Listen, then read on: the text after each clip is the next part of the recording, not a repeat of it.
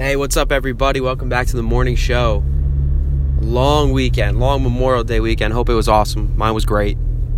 I know we were supposed to have a show yesterday, but, things happen. I didn't even realize yesterday was Monday until around 4 o'clock. I thought it was Sunday. So no show yesterday, but we're going to make up for it with a big one today. Today we're going over if the New York Jets are still the little brother to the New York Giants. We're going over a debate that started late last week about Kawhi Leonard and Kobe Bryant. I don't even know how this got brought up. But who is better, Kawhi Leonard or Kobe Bryant? Yeah, it seems silly, but we'll dig into that a little deeper. And then we'll touch on the Yankees and Mets. We'll talk about what they did yesterday and where they currently stand. So, let's start with the Jets and the Giants, because this is a big one. This has been forever, like a forever thing, especially for me. I've been a fan since the 90s.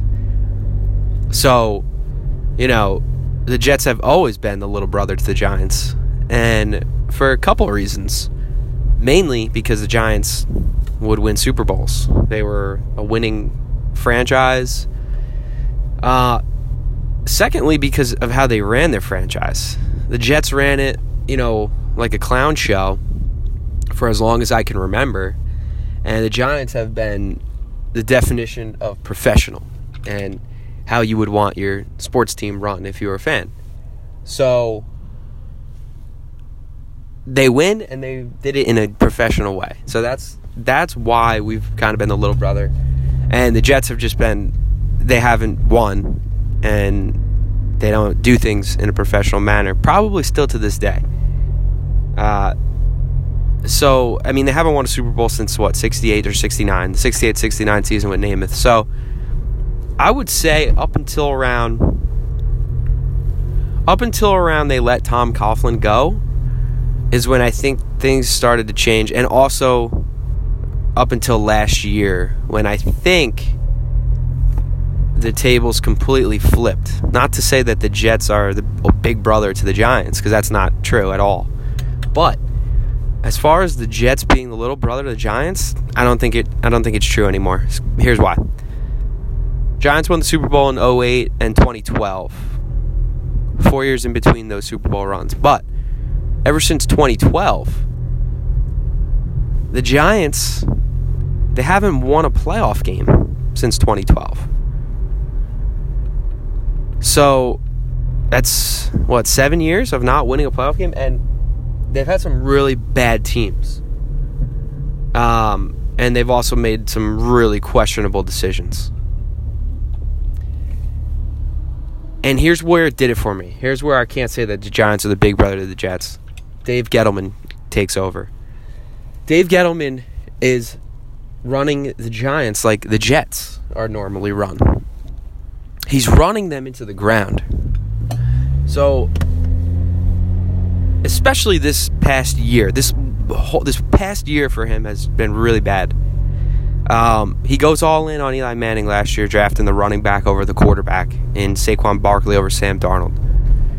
You really can't say if that was the right move or not, because that's how good Barkley is. He's like one, he'll be one of the all-time greats, I think. But that's still early. It's still a year in.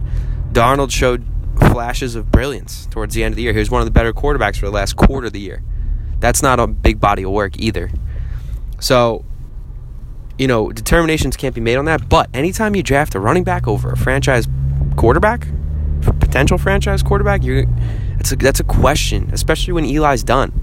Eli Manning is finished, and so he doesn't address it last year. They have a horrible year. They get the 6th pick in the draft. They're terrible. That was a year they were supposed to compete for a Super Bowl. They had all the pieces. And then he blows the whole thing up. He gets rid of Odell. He gets rid of Olivier Vernon. He gets rid of Snacks, and then he gets rid of Landon Collins. Some of these guys he cut and got nothing for. He just completely let them go.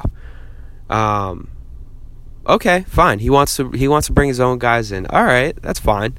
So bring your own guys in. Giants get the number 6 pick. They go ahead and draft an average quarterback out of Duke. He was average. If you go look at his stats, he was average at Duke. not exactly a breeding ground for franchise quarterbacks. So, a total Jetsy move. He's making total Jets moves, and then he just ices the cake with that number 6 pick. Passed on like 4 potential franchise quarterbacks. Never traded up to get his guy. Sits back and reaches at 6. Everyone agrees that he would have been there later in the draft. He reaches at 6. And now it's a weird situation because you assume Eli Manning's still on the football team. You assume that they're going to roll Eli out again and have a bad year again, and then it's Daniel Jones's team. That is a shady way of running your business. I think we all kind of know where this one's going, so we'll see. But because of the last 7 years, they can't be considered the older brother. What are they the older brother of? What kind of example do they set now? 7 years in, not a good one. So, and the Jets haven't been good. They've probably been worse in the past 7 years. But, if Darnold's the guy, if this starts some kind of chain of winning, then it's done. Because I don't see the light of day for the Giants for a long time, at least until Dave Gettleman's out. And that might be a little while, because how many years do you give Daniel Jones? He was your 6th overall pick. You're going to have to give him time, at least a few years, just to see if he's the real deal. So you might be stuck with Gettleman for a while. It's all on Daniel Jones now. So big brother, little brother, I think it's done. I think it's finished. Finito. I think that's still true Yankees and Mets, just because it's been so long. And the Yankees haven't had a losing season since, I think it was 94 or something like that. Or before I was born, maybe 92. They don't have losing seasons, and the Mets have losing seasons all the time. So that's the definition of big brother, little brother. This whole Giants-Jets thing, I think it's done. We'll see what happens this year. We'll see what happens. This might be one of those years where Eli just gets magical and they win again. Then I would say, all right, yeah, we're still little brother. And Darnold's terrible. That's the only way I think that this continues to be true. But I think it's done. And I think a lot of Giants fans would agree with me. That's just, the state of the franchise it's not in good shape right now with Dave Gettleman. So yeah, let's switch gears to Kobe Bryant and Kawhi Leonard. That was a big topic. I think it was Stephen A. Smith on First Take. I didn't hear his soundbite, but it looked like he was against that take. He, obviously he thinks Kobe and Kawhi shouldn't even be compared. It's kind of embarrassing. I think Max Kellerman was the one that thinks Kawhi is better and he's a better closer than Kobe, which I don't really get that one. If we're going to talk about closer, you got to start talking about rings. I don't like the ring talk, but when you talk about closer, you talk about rings and clutch in the playoffs and stuff like that. Kawhi has one ring and one Finals MVP. And he hit a game-winning shot, a few weeks ago to win a series. One game-winning shot. He's averaging 19 points per game for his career in the playoffs. Kobe averaged almost 26. Kawhi shoots a little better percentage than Kobe. I think it's by 5%. It's 49% to 44%. But they average around the same amount of rebounds. It's 5 to 6. Kawhi's got him beat there. But then assists, it's also 5 to 3. Kobe beats him in assists. So I'm not sure where the argument lies. And then if you want to expand that to a career, the points per game gets even more drastic of a shift. 17 points per game for Kawhi to 25 career for Kobe. 25-26. Of course, Kobe takes more shots. He took more shots, but Kawhi would never be the scorer that Kobe was. So it's kind of a silly debate. I guess it's just one of those slow sports weekend debate kind of thing, or just to try to pump the finals up. Can Kawhi beat Kobe? Can he become Kobe Bryant? Watch the NBA Finals to see if Kawhi can surpass Kobe Bryant as a more clutch player. To me, it's a ratings boost, just to have some conversation on the finals. But I don't think there's any conversation to be had. So that one might have been for the gullible fan, or the fan that isn't really paying attention. But if you are paying attention, don't pay any attention to that, because it's not really a conversation. And I put the playoff career averages up on my Twitter page, at Sports Talk Radio Joe. I'm sorry, Sports Radio Joe, not Sports Talk. Sports Radio Joe. So you can check it out there and see all the stats. It's not really a conversation. I mean, he's gonna need more rings too to be on that level. And I'll tell you what, right now, he's not getting a ring this year. You can forget about that. Kevin Durant, no Kevin Durant. DeMarcus Cousins, no DeMarcus Cousins. It doesn't matter. He's not getting a ring. He's going up against 3 of the top 10 players in the NBA without Durant. Kawhi's a top 10 player himself. But welcome to LeBron James's world the last 4 years. It's like it was him versus everyone. Versus the Warriors. Let's see how he handles it. I'd be shocked if they get one game. I think it's a sweep. I think it's sweep city. Good on Kawhi if he can get a game or 2 games. If he gets 2 games, then I also said this. If he gets a couple games, if he wins a couple games, if they take this thing to 6 games or 7 games, then we might start talking. I'll bring this conversation back up. I highly doubt that. And even then, he's still not Kobe comparable. But let's see him get 6 games. Let's see him bring this thing to 7. Create his legend a little bit. Because at the end of the day, it comes down to who can beat the Warriors. That's where you're going to be defined. That'll be your definition in this era. Who beat the Warriors? Who gave the Warriors a fit? Same thing with the Spurs and their dynasties. All right, who beat them? Who challenged them? LeBron did both. He beat the Spurs in the middle of their dynasty. And he beat Golden State in the middle of their dynasty. That's what he's going to be known for. That's his legacy. Not how many times he lost the finals. Did he beat them? Did he take down dynasties? He did. 2 of them. So that'll be another segment for another day. LeBron's legacy. Let's touch on the Mets and the Yanks.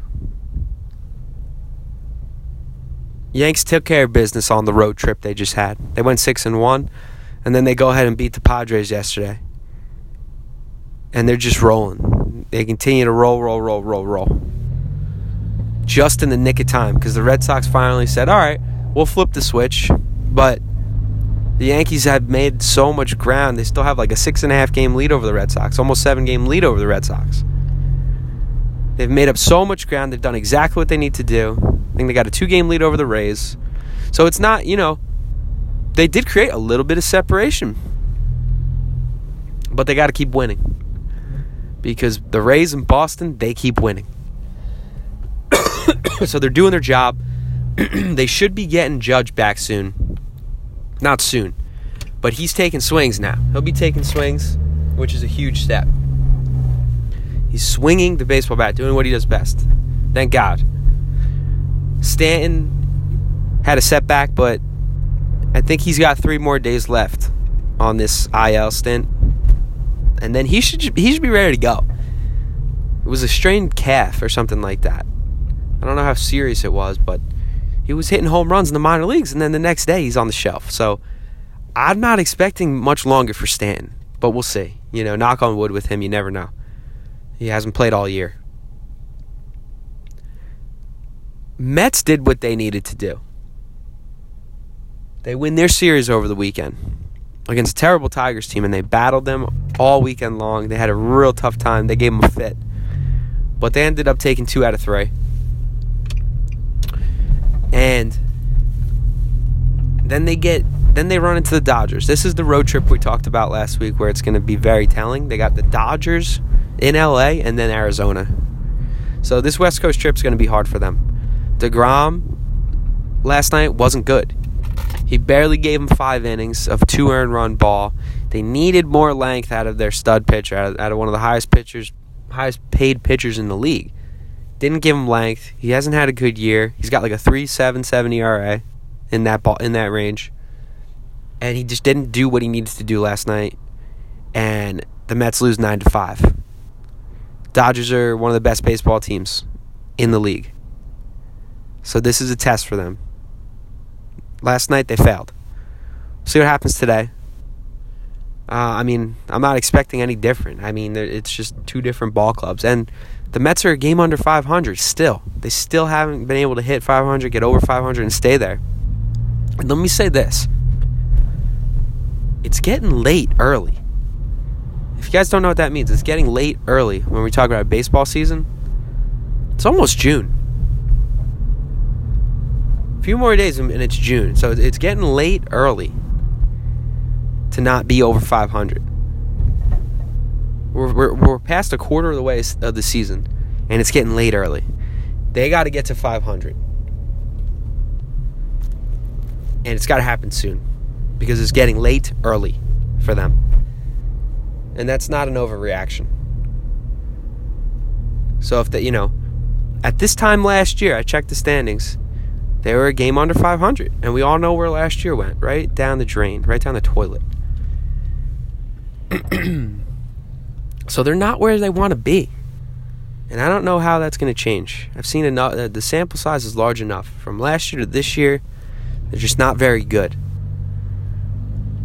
So we'll see. Again, you never know. You can't predict anything. But if you're telling me to predict it, they're not going anywhere. And they're going to struggle to stay above 500. That's really all I wanted to touch on. We had a big weekend. As far as sports go, it wasn't huge, but there are a couple things I wanted to touch on there. A couple opinions I wanted to get out of the way. So I hope you guys enjoyed the first show back. We'll be back on tomorrow morning. And we'll do the same thing again. Just different topics. All right, thanks, guys.